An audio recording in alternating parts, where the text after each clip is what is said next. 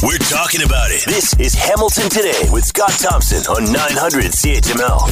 Hey, it's Hamilton Today. I'm Curtis Thompson, Scott's son. Major Tom McKay is on the board. Liz Russell booking the guests. In the legendary CHML newsroom, Dave Woodard and Jennifer McQueen. A federal court has ruled the Prime Minister's use of the Emergency Act was unconstitutional. By the way, so was my parents' reaction to my untidy bedroom. Here's Scott Thompson. It is Hamilton Today. I'm Scott Thompson, 900 CHML. All right, a jam-packed day coming up, and lots going on politically, certainly. And the Liberal caucus is holding its retreat in Ottawa. Now, I know you said, well, didn't you talk about that yesterday? Well, that was the high-ups. That's the top brass. They had their big powwow the other day. And top brass, the Prime Minister, that sort of thing. They met in Montreal. The Liberal caucus, the rest of them meet at a retreat in Ottawa. And the PM addresses the caucus, similar stuff, same old repeats of what we're hearing in attacks on Pierre Poilievre and such, and using his angry voice, saying that Pierre Poilievre was voting against kitchen table issues. Which, my goodness, I think that is what has given him the success that he has in the polls. And there you go. So that's and talking about the Liberal caucus and the retreat and a Donald Trump presidency. They're getting you ready for a Donald Trump presidency. And I'm not sure how you prepare for a Donald Trump presidency other than being a really great candidate.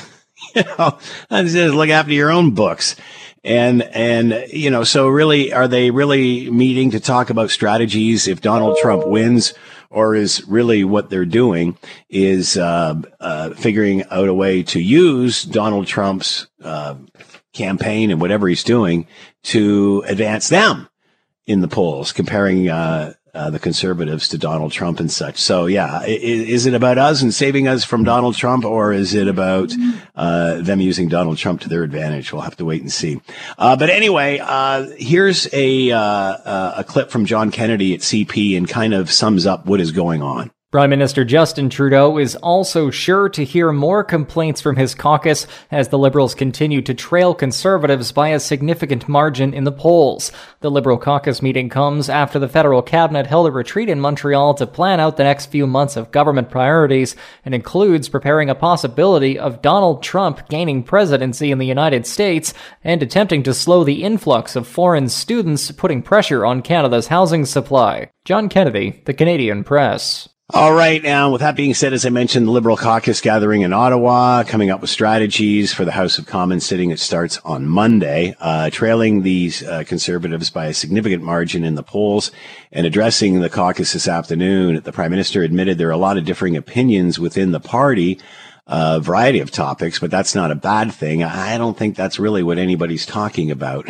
But here's what he had to say in his angry voice to fire everyone up. And it is really, really important, and indeed it's a great strength of this party, that here in this room we can have deep and serious and difficult conversations. Having those difficult conversations, being able to have conversations in this room that are the reflection of conversations that need to be having across the country is a strength, not a weakness. And anyone pointing to that as a weakness does not get Canada. I don't know what that really means, and I don't know what or who it's really directed to, because again, it's just a big flowery spiel of whatever. A distraction from where he is. So, again, I'm not sure what they can do moving forward. I'm not sure that he is the answer, but there's certainly lots and lots of chatter. And not only are you hearing it from people like me, but you've been hearing it from for an awfully long time. It's time for him to step aside and give his party a fighting chance.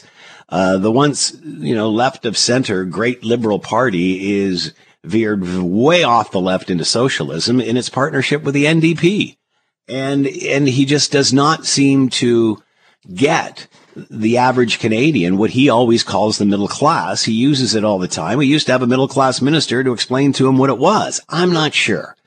But at the end of the day, if he's going to give the once great left of center Liberal Party any sort of fighting chance, I think he's got between now and Easter in order to get that done. So we'll see what happens as we move forward with all of this. But I don't know. It's like the kid in the playground. The one that yells the loudest gets the most attention for a while anyway, until everyone else realizes there's not much being said. So we'll obviously wait for that. Interesting stories going on locally. McMaster residents at 10 Bay, and this is a brand new building, beautiful building, and they got water issues, and you've heard about it. It's been on the news and such, but what about the students and what happens moving forward? We're going to talk about that. Also, something we touched on yesterday, a staff report says that a contracted private operator and not the city should be running LRT. We'll talk about that with Eric Tuck, the president of the Transit Union, Local 107, coming up this hour as well. So that and non-for-profit housing in Stony Creek, and there's support and there is not. It's all coming up. You know, if you've been following the news at all, I mean, this has been in the news for quite a while now, a few weeks anyway. And my first reaction is, how does this happen when it's like a brand new build? It just seems very odd. McMaster residents at 10 Bay will be moving into a hotel while the school figures out what is happening with the water. And to talk more about all of this, Elliot Goodell Ugaldi is with us, graduate research and teaching assistant, Department of Political Science, McMaster University, and here now. Elliot, thank you for the time. I hope you're doing well. Hey, Scott. How you doing? So far, so good. Elliot, this is a bizarre situation, but before I even ask you, to tell your story and what the student experience here is, are you surprised this is going on in this building, in a brand new building? I'm surprised this is going on in the global north, to be completely honest with you. The sort of dilapidation is not what we expect, especially from McMaster, which is Hamilton's biggest employer. So tell us your story as a student, your experience, when this all started, when you noticed something wasn't right. So when I moved in, they wouldn't initially let us in for the first few hours because the elevator wasn't built yet. Since then, there's been a number of issues. It took a long time for us to actually get washing machines. We've had bug infestations. We've had perpetual construction noise. We've had one tenant hospitalized as a consequence of the tainted water supply. The university has failed to release the findings of the water supplies of the various water tests that they keep failing. It's been quite atrocious. So obviously students being moved in before the building is finished, but I don't know if that explains what the water situation is. So what is your experience with the water and how have you dealt with this? Give us the story. So at this point, the university is deciding to move us out temporarily into hotels because of the water situation. But it has been quite bad. We have tenants complaining about rashes.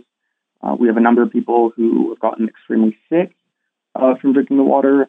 Like I stated prior, there was one tenant who had been hospitalized. They are now back in the building on antibiotics. Yeah. Is there been any explanation or any story, anything to suggest why this is happening, Elliot? Have they offered you any thoughts there? There hasn't been. There was one communal town hall that we, at the start of moving in, we all banded together and we established a tenant solidarity working group using the infrastructure from CP 3906, which represents the teaching assistants here at McMaster. Considering that the vast majority of tenants are teaching assistants. But it has been quite frustrating because McMaster's university serves as both our employer, our educator, and our landlord. So the leverage they have over us is significant. And as such, we're planning a physical demonstration actually this Sunday outside the building. So are you confident they even know what they're looking for? No. They have refused to provide us, the tenant solidarity working group, or the media, the results of any of the water sample findings. And so, tell us what the water's like. And has it gotten any better? Has it gotten any worse? Tell us about the water. I mean, none of us use it. Like we just don't touch it. So I can't tell you in regards to taste or coloration or anything. I haven't turned my tap on since I've been there, and the residents that have, for whatever reason, sometimes if they have a guest over who's unaware of the situation, they end up getting incredibly sick. So what do you do about showering and that sort of thing? A lot of tenants refuse to shower here. The ones that are fortunate enough to have family and friends around are able to go to their places to shower. For myself, I try to make my showers as quick as I can. We have documented lesions and rashes from various tenants. So when you're standing in the shower, Elliot, like, what do you notice? Can you tell by the smell, the appearance? For me personally, it's just murky. And from that on, you certainly don't want to taste it. So now in the process of moving you out for a week or so, and that's to put in filtration. I mean, is this to get at the source of the problem, or just to treat the problem? So we have no idea what the problem is to begin with, and honestly, I'm not confident that the university knows either. At the town hall, one of our members had inquired as to whether this would definitively resolve the problem. And management had explained that they had no clue, essentially. So it is quite the predicament. Have all your communications, Elliot, been to McMaster, or is the city involved in this, or the developer or the builder? The developer has not responded to any of our communications, and the university refuses to meet with us in our capacity as a solidarity working group. So you're out. Most of our communication with the university is actually through the media, which we don't find appropriate. So you are out for the first week of February, and then you go back. Is there a start and end date to this? Supposedly for 6 days, but again, that's dependent on whether or not they actually resolve the problem. Which at this point in time, there's a great deal of uncertainty. And you talked about a demonstration earlier. Give that a plug. Tell us what that's about. Correct. So outside of the building, it's the great, big, brand new, still under construction building downtown on 10 Bay Street South, downtown Hamilton. We're going to be having a demonstration this Sunday. We invite anyone to come out, any other tenants unions, anybody who wants to come out and support us. Bring your flags, bring your friends, bring your families. It starts at 10 a.m. We'll be going all day. All right, Elliot. Thanks for the time. Good luck. Well, thank you. Elliot Goodell-Ugaldi is with us, graduate research and teaching assistant, Department of Political Science, McMaster University. McMaster residents at 10 Bay, moving to a hotel for 6 days. The school tries to fix the situation in regard to the water, which, again, the thing that stuns me, and you certainly hear of, the obviously aging infrastructure in Hamilton because it is such a old and historic city. But this is a brand new build. So it's kind of bizarre that that students are doing this and are having to live through this, and that more isn't being done. Well, I guess it is, because we're going to try to find out over the course of the first week of February. But bizarre scenario considering a new build in all. We'll be monitoring this. We talked about this yesterday, a city staff report that said a contracted private operator and not the city of Hamilton should run the LRT for the first 10 years with the right to step in afterwards. Obviously, there's opposition from that. This apparently is the way that KW is doing it at this point. Let's bring in Eric Tuck, President, Amalgamated Transit Union, Local 107, and with us now. Eric, thanks for the time. Hope you're well. My pleasure, Scott. Yes, thank you. So, yeah, we heard or saw, maybe not all of us, but certainly you would have seen most of this report. What stands out in it for you? How do you react to it? So one of the things that stands out for me is when you look at the options that are available, the four options, option 2 and option 4 are very comparable. I think there's a 1-point difference in the overall evaluation. Option 2 is fully privatized and contracted out, and option 4 is to bring the operations in-house. which I believe is the better option out of the four that are available. And one of the reasons I say this is because if you think about it, Hamilton taxpayers are going to be the biggest investors in this project. When you look at the $3.2 billion that's being invested through the province and through the federal government, and then the ongoing operations and maintenance costs, that will fall to the local taxpayer. And for that reason, I want to make sure that we get the best return on our investment.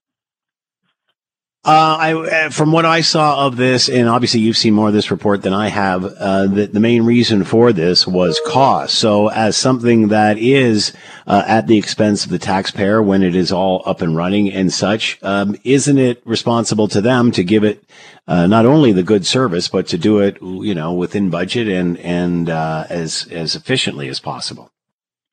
So I've read through the report. I don't see a lot of reference to cost. What I see reference to is risk and liability, which is where the second option slightly edges out option 4. But again, I have to remind you that nowhere in this report do they factor in safety. And if you look at the safety record of Hamilton Street Railway, 150 years of operating safe, reliable, and affordable transit in this city, I know that a lot of the committee members have looked at the Kitchener model, but you got to remember, Kitchener did not have an in-house transit system with the record that we have for 150 years of service and reliability. I certainly appreciate what you're saying around safety, Eric, but wouldn't any person, any organization, any department, whether it's in-house, out-house, public, private, would they not all have to apply, or meet the same safety requirements? I mean, usually with travel transit, that's a pretty top priority, if not the biggest. You would think it would be, and yet in the scoring and the evaluation process, safety has not entered into that evaluation. And I will point to no, but I understand. I understand that safety isn't in the equation, and I guess my point is it's not in the equation because everybody would have to, keep the same standard of safety. There's an expectation there, and that has to be followed no matter who's running it. So you look at the model that was used in Ottawa, which is most comparable to the number 2 model. They've had two derailments and a number of extensive time downtime since that system's been put in place. At the end of the day, we have a gold star brand here in HSR transit for 150 years. Why would you, for a 1-point difference, look at going to a privatized system where you have absolutely no control, no accountability, and no answers if something does go wrong? So how are you going to move this forward, Eric? Where does this go from here? So this is an internal staff report which was brought forward by the LRT office, which, by the way, was funded with the LRT money provided by Metrolinx. And the staff that were hired because of their experience in working with Metrolinx. So their recommendations, I'm sure, take into consideration the ideals of Metrolinx, which prefers a model which is fully privatized and outsourced.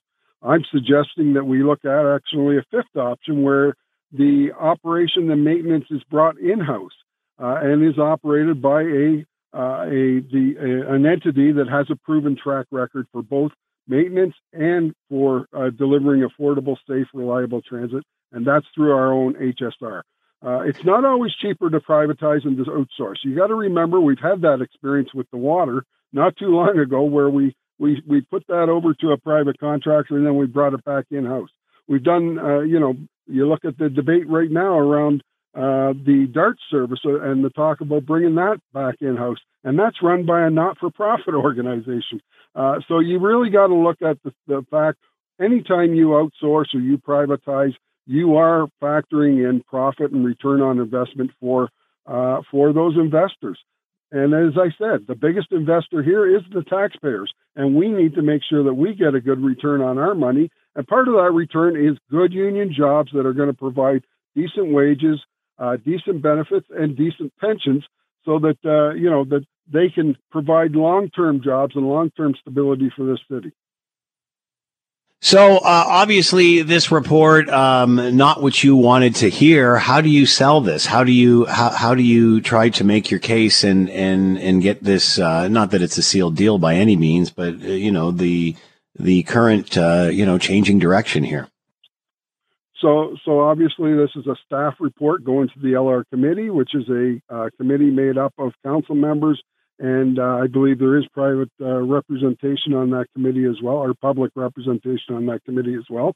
I'm hoping that we can delegate and get many members of the public on board to ensure that if we're going to have a train running through the center of our city, that it is the safest and the best option for Hamilton and gives us the best return on our investment. So we're going to try and convince the committee and council to do just that. How are other cities doing this, handling this as their transit systems expand? So higher order transit in Ontario has followed all four of those options. There's no one set option, but there's never been an assessment on the fifth option, which is the one that we're really hoping for. If I had to pick out of the four that are available, I would say number 4 is the option to pick. But I truly believe we need to go back to Metrolinx and at least make the ask. Is there an opportunity here for a fifth option? And if there is, let's do a quick evaluation on that.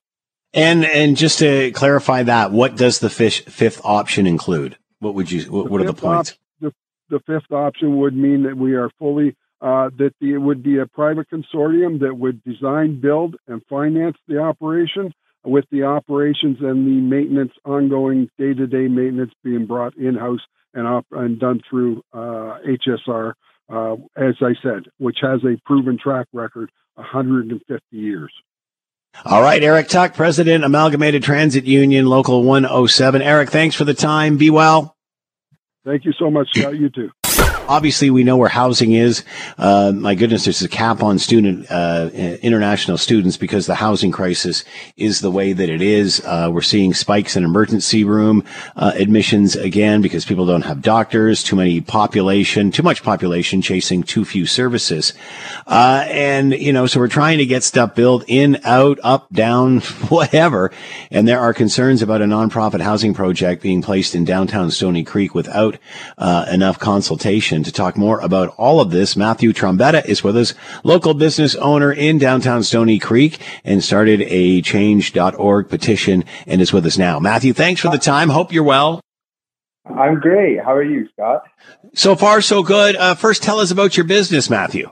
Yeah, so I'm with Titan Mortgage Group. We're in downtown Stony Creek. We're a local business in this area. And we recently found out, we went to a affordable housing meeting that Matt Francis held at the Legion last week. And we found out that they're proposing 2 buildings, okay, both on Lake Avenue in downtown Stony Creek. There's going to be 67 units with only 8 parking spots. And continue. So that's what that's your main concern? So one of the biggest concerns we have in downtown Stony Creek is parking. So one of the issues we have in Stony Creek is we do have a parking lot, but the thing is that parking lot is constantly overfilled with restaurants like the medical building, the Village restaurant across the street. We have parking for the businesses around in this area as well. And the biggest issue is that even today, say for instance, I was just walking down the street, I looked around at the parking lot and I'm seeing people are parking illegally in spots. There's street parking that, you can't park in, but people are parking in because there's so much overfill from this parking lot. And so is that the main concern, Matthew? Because parking seems like that could be an easy solution by, for example, putting underground parking in these buildings. And you know what? That's one thing that we're not opposed to. But the thing is to put that as a condition, like say, for instance, a parking garage, some type of parking, like a garage, or whether it's like a 2-3 story parking garage. Like these are stuff that we said to that we're not opposed to. But again, it's something to fix the congestion in the area, the lack of services that downtown Stoney Creek has, and that we've been advocating for years. This is something that we lack, right? And we really want to keep the heritage of downtown Stoney Creek, and we want to stay true to the old town feel that we are. Who have you taken your concerns to, Matthew? Who have you discussed this with? So we've discussed this with one of the counselors there, Matt Francis, and he's been great with trying to help out in our area. We've also discussed this with a couple other political figures as well, and we're gonna keep staying in touch with them. The thing is that I think the biggest issue is that we need to have conditions when we go to present this at council. The thing is people think that housing won't be put in the backyard. I'm not against affordable housing. I think that the location itself is not a great location. So the thing is you have to look at our area and where we're at and the congestion and things that make up our area. And it wouldn't make sense to have a high, such a high unit count with only 8 parking spots. So where does this go from here? Because, again, parking seems like that's an issue that can be pretty easily rectified. Are you concerned that there hasn't been enough consultation here? When are you or can you meet to discuss these things? Yeah, so there hasn't been a lot of consultation in regards to the city. They actually proposed this 2 years back without telling anybody in the area. Matt Francis, he's a great counselor of our area. When he found out about this, he told us right away, and hence the reason why we had the meeting last week. So I think the biggest thing is what our petition what we want here is we want conditions on what's going to be happening. And you know what? We need to start understanding what is it that the city wants to propose and have set plans, because they're just proposing it, but we want actual plans and see what's going on. And I think that majority of the advocates in the area, they don't want this, whether it's a lack of services in our area. They've destroyed our schools. They've to put parks and there's just a lack of services. There's a lack of traffic control, congestion in the area. There's a lack of parking. I think that we need to really sit down at this meeting and understand how we're going to, go about this and what conditions we want the city to come back to us with. I think that's a plan that most people can get behind. There's also, just to play devil's advocate here, Matthew, what would you say to those that would say, this sounds a bit like NIMBYism? I'm sorry, what was that? What would you say to those that would listen to this story and say, that sounds a bit like NIMBYism, not in my backyard? I know. And you know what? The thing is you have to look at NIMBYism. It doesn't really make sense in the sense that we are not saying that we don't want it in our backyard, but you have to look at our area and how the traffic flow works. Say, for instance, Eastgate would be considered in our backyard. It's right around the corner. But I think that would be a project that would be considered actual, there's a lot of planning behind it. That's something that I could get behind, right? Right. But I look at projects like these where the city just wants to slap up 67 units without really understanding truly what's going on around the area. And tell me one time if the city can come down here and actually take a look at Stoney Creek the way that our business owners look at it every single day, they'll start to realize the significant amount of problems that we've been advocating for years. And I think this is just, again, another Matthew, thanks for the time. Much appreciated. Yeah. We're out of it. Matthew Trombetta, with his local business owner downtown Stoney Creek, started a change.org petition in regard to a nonprofit housing unit near downtown Stoney Creek off of Lake Avenue without proper consultation. If Scott Thompson isn't satisfied with an answer, he'll delve into the issue until he is. You're listening to Hamilton Today with Scott Thompson on Hamilton's News Today's Talk 900 CHML. What is going on south of the border, specifically with the Republican Party and their primaries going on? Reggie Cicchini with us, Washington correspondent for Global News. He's here now. Reggie, thanks for the time. Hope you're well. Good afternoon. All right, we've got you back. So many thought that once New Hampshire was over and if Trump won that Nikki Haley would be off and that would be that. Why is she still in the race? Yeah, so essentially she's staying in the race because she thinks that there's a part of the electorate that she can get. And most of the pundits, too, have said this. Donald Trump appeals to a section of the Republican Party, but he doesn't appeal to the moderates. He doesn't appeal to the people who are not as far right as the MAGA crowd. And she thinks that she has a chance. Look, he's seething over the fact that she's still in the race. We heard that during his victory speech on Tuesday night. And now with comments that he's going to try to go after her donors. This is essentially the Republican Party led by Donald Trump attacking somebody who refuses to essentially bow down. Obviously, she's still in it too, Reggie, because she's still raising funds. Is that accurate? Sure, she is raising funds. And in fact, she raised more than $1 million in funds in the 24 hours after she came in second place. Remember, Donald Trump is trying to put this as she came in last place. It's only a two-person race right now, and her margins of a loss were not as severe as some of the polls and as Donald Trump's campaign had been looking for. So he sees her as a threat, and she's going to use this opportunity to go after some donors.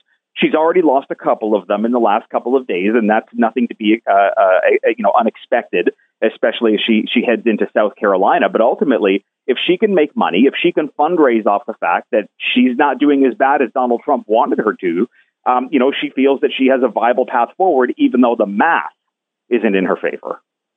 Is this perhaps a Republican Party hiding, too scared to speak up and waiting for somebody to lead? And when the momentum shifts, so will they?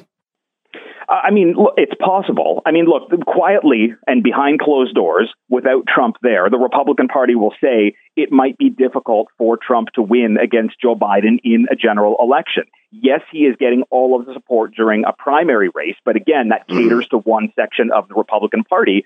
Unless somebody is actually willing to speak up, which nobody will, the endorsements behind Donald Trump are coming in fast and furious. This is going to be where the Republican Party wants Donald Trump at the top of the ticket. Conversely, it's going to be exactly what Democrats want, in that it will be Donald Trump versus Joe Biden. Yeah, good point. So what about her argument she was making that, we've got to be doing something different. We need change other than these two old guys, referring to both parties.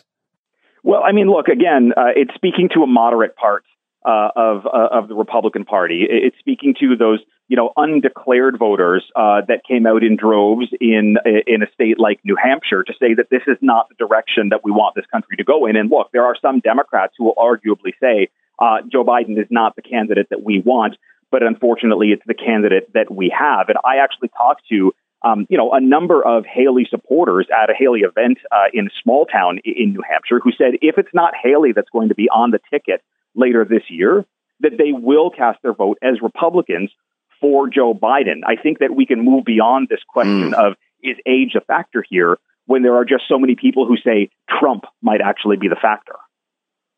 Wow. Reggie Cicchini with us, Washington correspondent for Global News. Make sure you're watching Global Tonight for more on all of this. Reggie, as always, thanks for the time. Be well. Thank you. 900 CHML. It's Hamilton Today. We're coming right back. You're listening to the Hamilton Today podcast from 900 CHML. A super massive leak. The mother of all breaches. Sheesh. I'm running for my life. What does that all mean? Experts are warning about the safety of digital data after a large compromise. Carmi Levy with us, technology analyst and journalist. Carmi, thanks for the time. Hope you're doing well. Hey, Scott. Great to be here with you. So, Carmi, the mother of all breaches. Oh my God! It sounds like there's a tidal wave coming. It is pretty bad. The numbers are scary. The researchers are saying they're from these two organizations, Cyber News and Security Discovery, and they're saying that they found evidence of leaked data from a number of sources that you and I and all of our listeners probably use all the time: LinkedIn, X, Dropbox, Adobe, Telegram. And they're saying 26 billion records in all have been exposed, and which would make it, if it bears out, probably the largest breach in history. And they're saying that it looks like it's data that has been consolidated from a number of other breaches in the past. And basically, what the cyber criminals are doing is they're sort of putting it all together into one super database, which makes it easier for them to create very comprehensive profiles on you and me. So if, for example, our personal data was included in more than one breach, by putting it all together, they get to create a very detailed picture of who we are, of all of the various pieces of data attached to our persona, which of course gives them a very powerful tool when they want to launch additional attacks, identity theft attacks, financial fraud, things like that against us in future. It's a very scary escalation in a story that we've been following for years. It sounds like the AI of data breach is. It really is, and like the AI way you talked about it, assembling how it's assembling all of this from different sources and bringing it together. It reeks of AI. It absolutely does, because I think we'd be naive to think that cybercriminals aren't using AI to identify correlations between the data to scale up their efforts and to, essentially allow them to fight outside their weight class and cause more damage with a similar investment of, time and energy. Cybercriminals are all about, causing the most damage with the minimum investment, and that's what this is all about. And AI tools, like it or not, are in the hands of these individuals, and increasingly they are being paid by state-sponsored. No evidence at this point that this is state-sponsored, but again, we have to assume that's a possibility. And certainly AI allows them to scale up their malevolent operations better, faster, more broadly than would otherwise be the case. And so when we talk about what are the threats from AI, everyone's talking about, the extinction of humankind and all that. But the reality is the more immediate risks to all of us are in cases like this, where cyber criminals using artificial intelligence are essentially growing their threat faster than we can protect ourselves from it. So this is different from other attacks in the sense that this is pooling information from various sources, which makes it even the information more valuable. Exactly. So it's the same threat that we've always known, just at a bigger scale. And it reinforces why it's so important for you and I to be looking at our own personal behaviors and asking ourselves if we're doing everything that we can to protect ourselves. So in many cases, a lot of people are using the same passwords that they used when they were in high school, and they haven't changed them in years. How did you find that? How did you find that out, Carmi? Are you breaching me? It'll just be our secret, and however many thousands of people are listening to us now. But the reality is we can slam the door on cyber criminals just by merely changing our passwords, but most of us are still not getting the message. It's almost like drinking and driving. We know that it's bad for us, but we still aren't making that change to our behaviors. And so if we didn't reuse passwords, there would be no threat, or at least lesser of a threat. Also use things like multi-factor authentication or dual factor authentication, 2FA or MFA. And what those do is, even if your password is included in all of this data, so they might be able to then use a credential stuffing attack to sign into, say, your email account. They're going to run smack into a second factor as well. And so even though they've broken the password, they won't have that other layer. So having that extra lock on the door, so to speak, can go a long way toward ensuring, not that we won't be attacked at all, because we will be, but toward ensuring that they stay on the outside and we stay safe. That's really the key. We can, tweak a couple of security settings and go a long way toward reducing that risk profile. All right, so we've seen great changes in this, especially at the corporate level. Any of us that have computers that are work owned, operated, and such, especially if you're working remotely or such, especially in a post pandemic world, we got into multi layers of authentication and this sort of stuff. So in many situations with your work computers and such, you have to do all of that. You have to change your password every so many months. They make you do it. Are people taking that and thinking, well, maybe I should do it in my personal stuff too? Are they taking that, behavior that we're all being taught? Because they certainly have lots of modules and things you have to go through with any workplace to make sure that you are not breaching any sort of security. So are we taking that to our personal lives at all? Oh, I wish that were the case, Scott, because if that were the case, then we really wouldn't be seeing stories like this. But Yeah. what ends up happening is people go to work either in the office or hybrid or remotely, and they run into these additional security layers. And rather than seeing them as, oh, this is my company trying to keep us safe, they see it as an annoyance. They see it as another pain. Yeah. Exactly. I have to jump through additional hoops in order to get to it. And the way companies implement these additional layers of security is often not as convenient as it should be. They don't do a good job of understanding the impact on end users and their productivity. So in many cases, you spend half an hour trying to get through security so you can get your work done, which takes you 5 minutes. And so, I think we have a ways to go toward ensuring that we have that balance so that we are secure, but we are also still able to get work done, and it's convenient to do so. And because of that, many of us, when we sort of shift into our personal lives, we don't want to add those layers of security because we remember how annoying they were at the office. That needs to change as well. All right, here we go. The simple tips, Carmi, changing your password, an obvious one. What else? Start monitoring your inboxes very carefully because in many cases, social engineering, so phishing emails, text messages, direct messages in social media, scam calls to get you to do something, make it look like it's coming from your boss or your bank or your insurance company, your kid's school. So just because it hits your inbox doesn't mean that you should immediately respond to it. We should be doing additional layers of due diligence, leaning in very closely to make sure, did that email really come from my boss? Is my kid's school really sending me that note?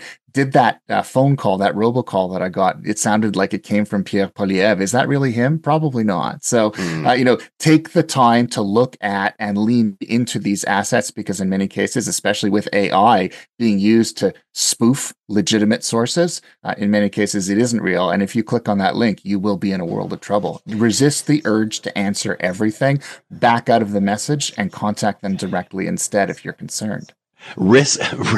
Don't react to everything. That's the urge. I mean, people just ding, ding, ding, ding, ding. They just want to get plugged in ASAP. We're afraid of saying no, or we're afraid of not responding, and we're afraid of being called out on it. We're being called rude. You didn't answer my email. But I would rather be called rude once than to have to recover from a ransomware attack, which is really what we're facing here. So let's balance that off, and let's sort of recognize that our inbox can be a very dangerous place, and we sort of have to start treating every email and every message with cynicism first. And I know it's not really a Canadian way of being, but we've got to change. Much like we do in the workplace. Carmi Levy, technology analyst and journalist, massive leak. Again, the basic stuff, change your passwords, keep yourself protected. Carmi, as always, thanks for the time. Be well. Appreciate it, Scott. Thanks.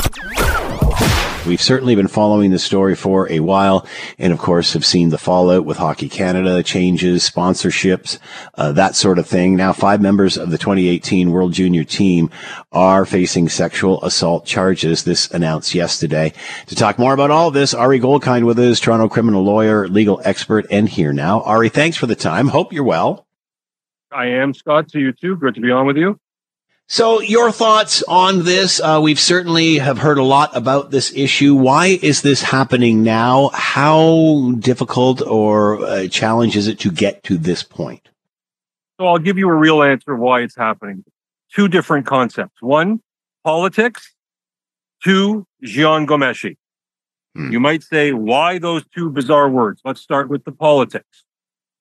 In 2018, when this allegation came to light, the police force with a dedicated sexual assault team investigated it and decided they did not have grounds to lay any charge. That's important. Now, you're going to hear in the next few weeks, well, maybe the young lady wasn't as cooperative as she should have been.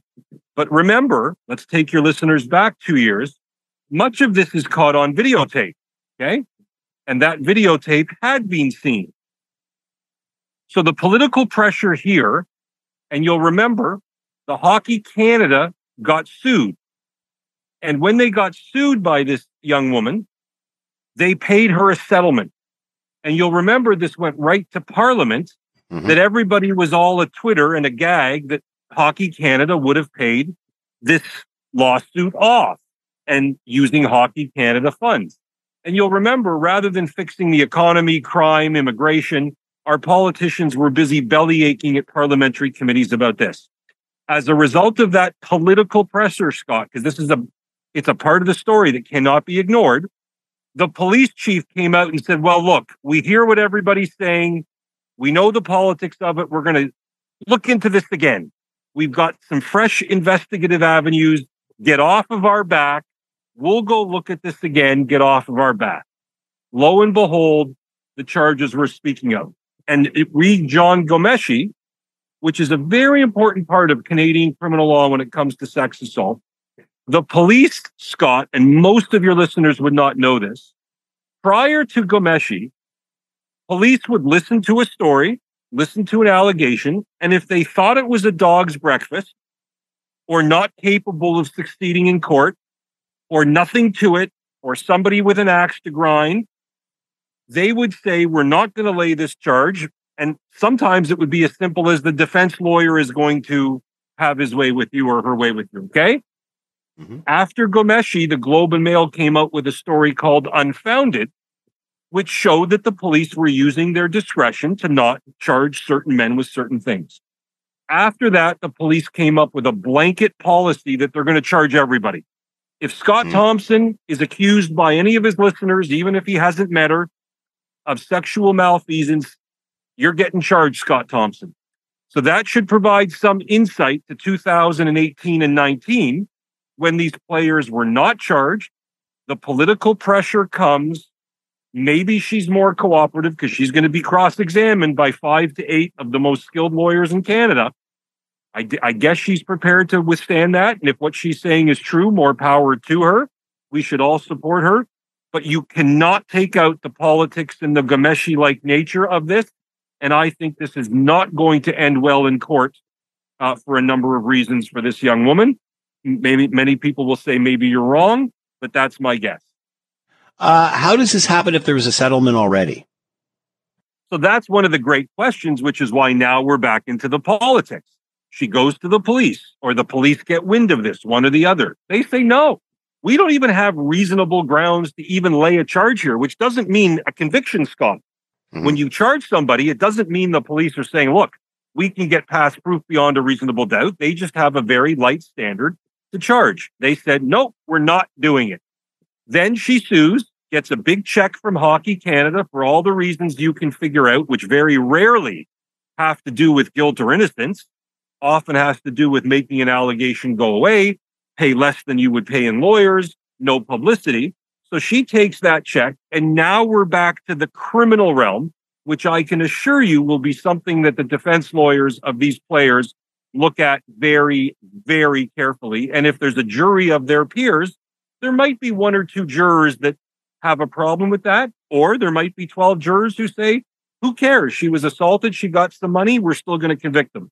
The story has not yet been written, but it is riddled with obstacles. And I only got a few seconds left. What next? What happens now? So they're all on leave because everybody's pretending that, they're not turning themselves in. They're being told they're going to be charged. They're all lawyering up, obviously. They will all show up at a police station. They will be released on what's called paper. They'll be given a return to court date a couple months from now. Their lawyers will all appear for them. Don't expect to see their faces at the courthouse until they have a trial.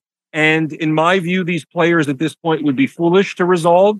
They should go to trial unless the evidence is so strikingly overwhelming that they and their lawyers decide there is a resolution in the cards. That's basically how this is going to play out. Ari Goldkind with us, Toronto criminal lawyer, legal expert, talking about 5 members of the 2018 World Junior team facing sexual assault charges. As always, Ari, thank you for the time. Be well. Good to be with you. When there's an issue, Scott is all in on getting to the heart of it. This is Hamilton Today with Scott Thompson On Hamilton's News Today's Talk. 900 CHML. All right, the Prime Minister and the upper echelons of the Liberal Party met in Montreal earlier this week, and now he is meeting with the caucus. We've seen him on a news conference talking about moving forward and so on and so forth.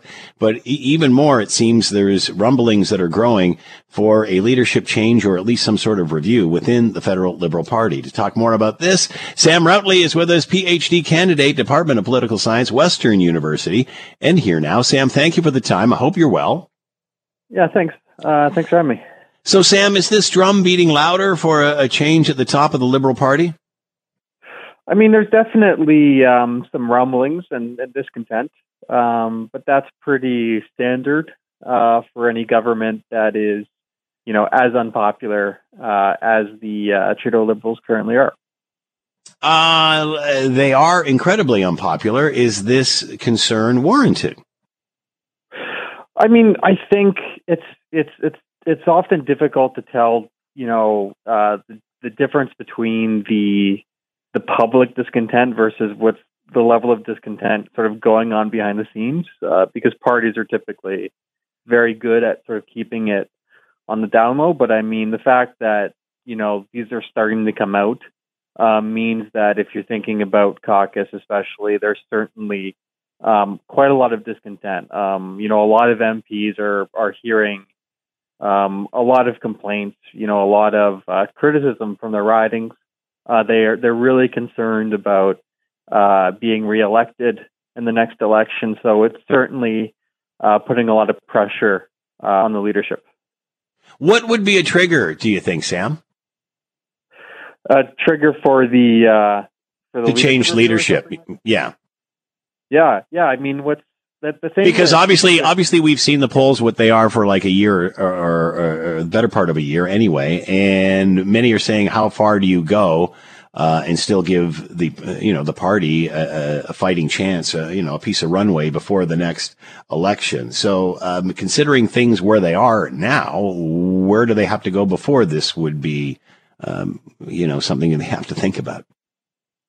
Well, yeah, I mean, when we're talking about leadership, it's entirely the Prime Minister's call, in the sense that even if the party continues to get more unpopular, there's really no means by which the Prime Minister can be pushed out. Leaders are incredibly powerful in Canada, and as long as they want to stay in power, they'll stay in power. I mean, if they wind up losing the next election, things will obviously be different. But I mean, usually what tends to happen in the past, I mean, if you look at the Mulroney case, for example, or even Trudeau Sr., is that they tend to leave if they're not sure, if it looks like they're not going to win the next election. Certainly with Mulroney, right? They tend to leave, 6 months or so before the next election to sort of give their successor a chance to sort of rebuild or revamp the party image. But it looks like the current Prime Minister is not sort of in the mood to do that, or doesn't see that as sort of a necessary course of action. And I mean, whether that's because, of the fact that they might see that there's perhaps a chance forward that if perhaps the government manages to kind of change the story, right? They manage to sort of get back onto this proactive kind of media stance, then they might have a path forward. So the Liberals don't have a mechanism in place to review a leader or change a leader. Similar we saw with the Conservatives with Aaron O'Toole, and that's how Pierre Poilievre got in, bumping Aaron O'Toole. Liberals don't have that kind of mechanism, do they? They do for cases. They do after the election. So if the party loses the election, there's sort of and that leader, decides to stay on, there is it does trigger a leadership review. And typically, generally, although there isn't an official number, I don't believe, 66% is generally kind of seen as the metric for a leader staying on. So, I mean, if the Liberals were to go into the next election and lose it, and the Prime Minister were to, not the Prime Minister anymore, but Trudeau were to decide to stay on, then there would be a leadership review there. But I mean, up until the election happens, there's no, like I mentioned, right? There's no way really to remove a leader, even if the party is sort of dead set against them. And I mean, this has happened in the past. You have plenty of cases where a significant portion of the party is wanting a new direction for leadership, but the leader at that time is sort of staying on.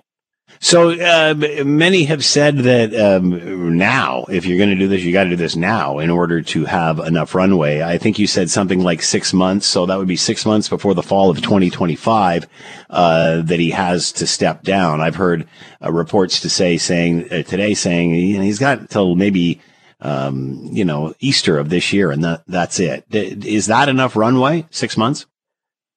I mean, it's a more difficult question here because, of course, it's a minority government. Yeah.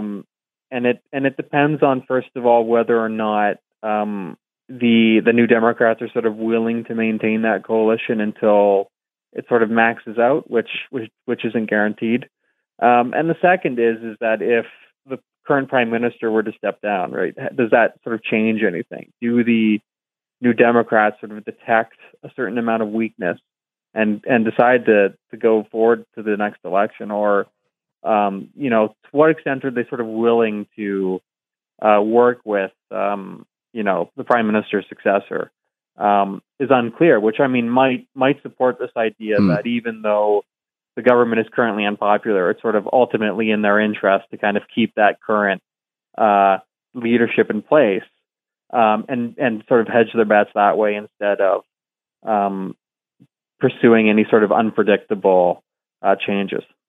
Sam Ratley with us, PhD candidate, Department of Political Science, Western University, talking about the Liberal Party caucus retreat right now and chatter of the leadership. Sam, thanks for the time and insight. Much appreciated. Be well. Yeah, thanks for having me. We heard a few weeks ago that Bad Boy, a furniture outlet in Ontario that's been around, well, since the days of former Mayor of Toronto, Mel Lastman, they have, it appears, gone bankrupt. They were talking about it certainly a few weeks ago and filed for protection, and it looked like they were going to, or perhaps trying to, resettle some things. Doesn't look like that happened. Let's bring in Marvin Ryder, professor at the Groot School of Business, McMaster University. He is here now. Marvin, thank you for the time. Hope you're well. I am very good, thank you. So, are you surprised this happened? Are you surprised they didn't restructure in some way? Yes.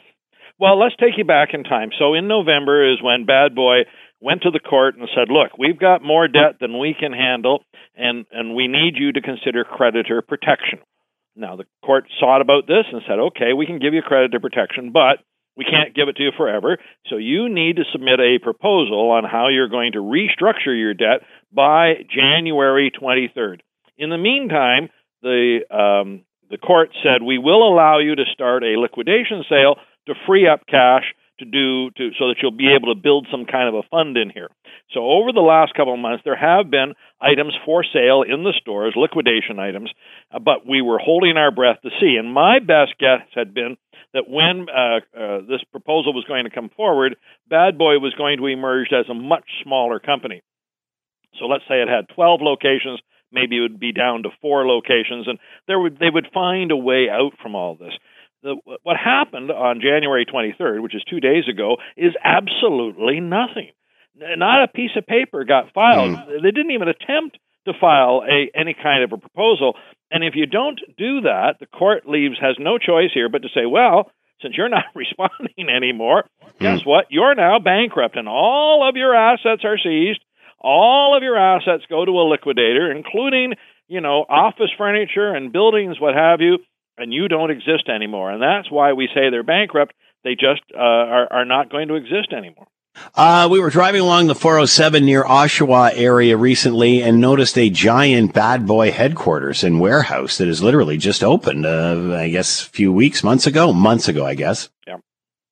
Yeah, and it's now where the headquarters were, they're actually starting to demolish it. Someone has purchased the property and has other plans for it, which is going to see a significant renovation or revisiting of what that building is like. So that's going. Now, here's the sad news. The really sad news. At this moment, the company owes around $14.5 million, around $14.5 million. No surprise, they owe a couple $1 million to the Whirlpool Corporation. They owe nearly $1 million to Samsung. Those would be suppliers of appliances to Bad Boy. But the bad news is the company took in $4.5 million of deposits from consumers who wanted furniture. Right. Those people are now unsecured creditors of the company. So they can't get their money back. No one's going to hand them back their cash. They will get some of it back when this bankruptcy proceeding is finished, because, again, you sell off things to build up a fund, and then you use that fund to pay the creditors. But no one who deposited money with this company ever planned to be a creditor. And so you now have a lot of really ordinary citizens who might get 50 cents on the dollar, 60 cents on the dollar, lose half of their deposit. And that's a really sad situation. How did they succeed in the early days? What's different now? Well, it's a little glib of me to look back. I mean, Mel Lastman was quite the salesperson in his day. Yeah. Super salesperson. Yes, you're right. He eventually had a political career, but boy, was he clever. Now, his son Blaine, who eventually took over the company, I just don't think he was cut from the same piece of cloth as his father. And then the second thing was the expansion. They went from having one location to 2 to 4, and I think now it's around 12. And sometimes, when you expand, you change the dynamics of an organization. And unfortunately, in my lifetime, too often I've seen this happen, that a company has gone from one location to 12, and then suddenly they have none because they just didn't have the capital or the demand to justify that big of an expansion plan. And so it does worry me when I see small companies expand perhaps a little too quickly. And I think you put that together, plus, the last few years with the higher interest rates, people cocooning at home, not taking a chance. We're generally speaking pessimistic. So let's get a little more life out of that, whether it's refrigerator or couch or something like that before we buy something new. It didn't take much of a downturn in consumer demand to send this company into bankruptcy. A very tough industry to crack. I mean, it's a pretty niche industry. They sort of went to the discount side of that. So I'm guessing competitors like the Brick and Leon's would certainly may eat them for lunch. Sure. Well, I don't know if I'd say eat them for lunch, but you're right. It is a tough market to crack. Now, we have some local companies, Goemans, for instance, based in Stony Creek. We've got Teppermans, who entered this market a couple of years ago, and they seem to have gotten through this okay.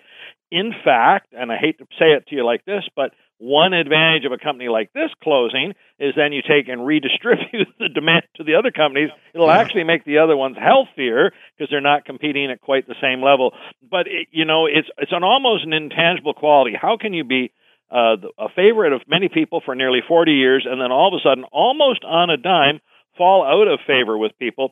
But it can happen, and that certainly is what happened here. Here's a classic example of a family business that was started and first generation went gangbusters. Then you talked about expansion and how things become more complicated. That being said, if you've got a business like this, you obviously want to grow it. How do you avoid growing it too fast, running into problems like this, but then still remaining relevant and competitive and not staying the same for 25 years? Mm-hmm. Well, I don't want to make it sound like I have all the glib answers here, but generally speaking, if you have to err, I would say err on the side of caution. In other words, even though you might have been able to open 12 locations, maybe you should have opened 6, or maybe you should open 1 a year rather than 3 a year, and be absolutely certain that the foundation is firm. And when companies do that, then great things happen to them. But if you start over-expanding, you're growing too fast, sometimes you even begin to convince yourself, I've got to keep growing fast, or the whole thing's going to cave in. That's where you get into the trouble.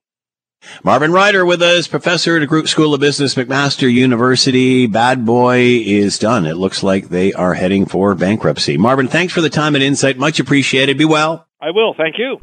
Scott Radley joining us, host of the Scott Radley Show, coming up after the 6 o'clock news. You can read him in your Hamilton Spectator. Got a neat column on fans, his latest. And he is here now. Scott, thank you for the time. Hope you're doing well. I am doing well, Scott. How are you?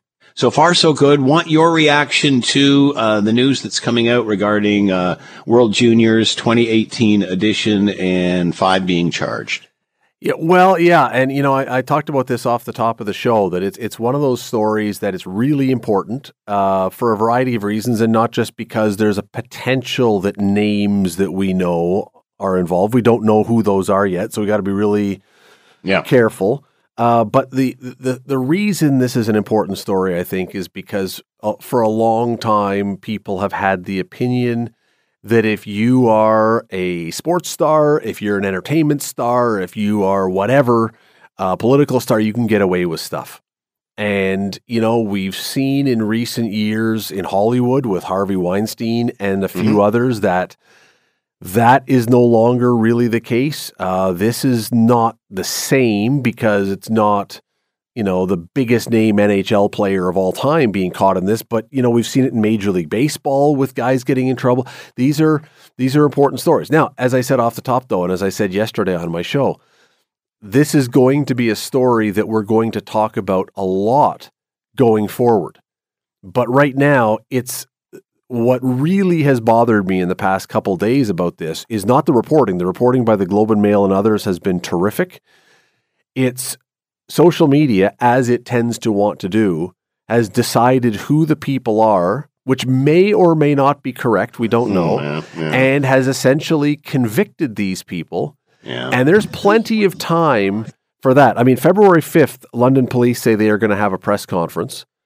And you know what? I assume on that day they will announce, because other people who are charged have their names made public. So I assume at that point, we will know. I'm just, this is one of those stories, Scott, that is so toxic, and for good reason. Like, it's toxic because it's a toxic story behind the scenes. That if your name gets attached to this wrongly, and you are someone who's got a career in the public eye, that's horrendous. So we are going to cover this thing a huge amount. Let's just make sure we know what we're covering before we get to that. That's a good point. And there's lots of factors here as well, including the fact that this had already been investigated. Police said nothing there, and then they relooked and said now that there is, and also a settlement was reached in this. So how that all affects this moving forward, we're going to wait to see. How does Hockey Canada handle this now? Because we've seen in the past with, sponsors that have come and gone, some have come back, some haven't. How do they position this? And I'm glad you raised that, because I had meant to and I forgot in that just spiel a second ago. This is a big moment for Hockey Canada, because assuming this goes the way that everybody thinks it is, that 5 members of Team Canada are going to be charged from 2018, and assuming that at least one of them decides to have a trial, says that they're not guilty, which I expect is probably going to be the case, probably Hockey Canada's role in this and what it did or didn't do is going to come out. And that's going to be something that is either going to bail Hockey Canada out from some of the criticism that it's had in the past few years, if it turns out that it did what it was supposed to do, or it's going to put a really blinding laser-like focus on Hockey Canada for how did you cover this up? If that's what happened, we're going to learn. And this, again, we talk about the importance of this. This is going to be something that I would expect every single sports organization, amateur, professional, whatever, is going to be watching this going, oh man, we better put rules in, we better have plans that if this comes up in our spectrum, if this comes up in our world, we know what to do properly. Now, that's not to say I don't know yet, Scott. We don't know exactly what Hockey Canada did or didn't do. And I'm saying this to me is kind of like body cameras on police. Body cameras on police. Some people go, oh, look, put the cameras on police and you'll see all the wrongdoing that they do. It also will show all the times they're accused and they didn't do anything wrong. This could either be the perfect elixir for Hockey Canada to show they did everything right, or it could be really bad. Sunlight, the best disinfectant. Absolutely. All right, who's on show tonight? We're going to be talking. There's a Toronto City Councillor who has asked to delegate to Hamilton City Hall about the LRT, and I'm assuming I don't even know what he wants to say to them. We're going to talk to him because this is a guy who represents a ward in Toronto that's had the Eglinton LRT fiasco. So I can guess what he's coming at. I can guess. You might want to balance it with somebody from Kitchener. Yeah, you know what? We were talking yesterday about the LRT or the day before.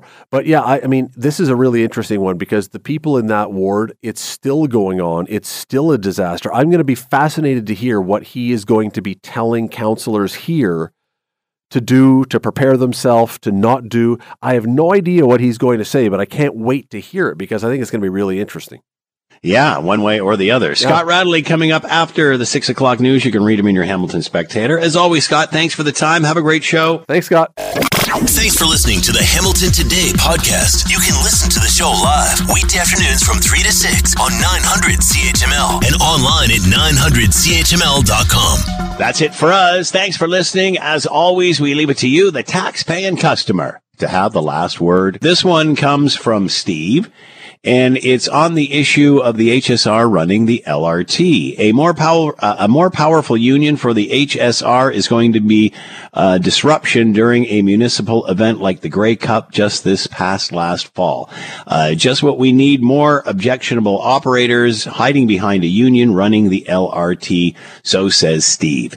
As ever, Steve, keep right except to pass.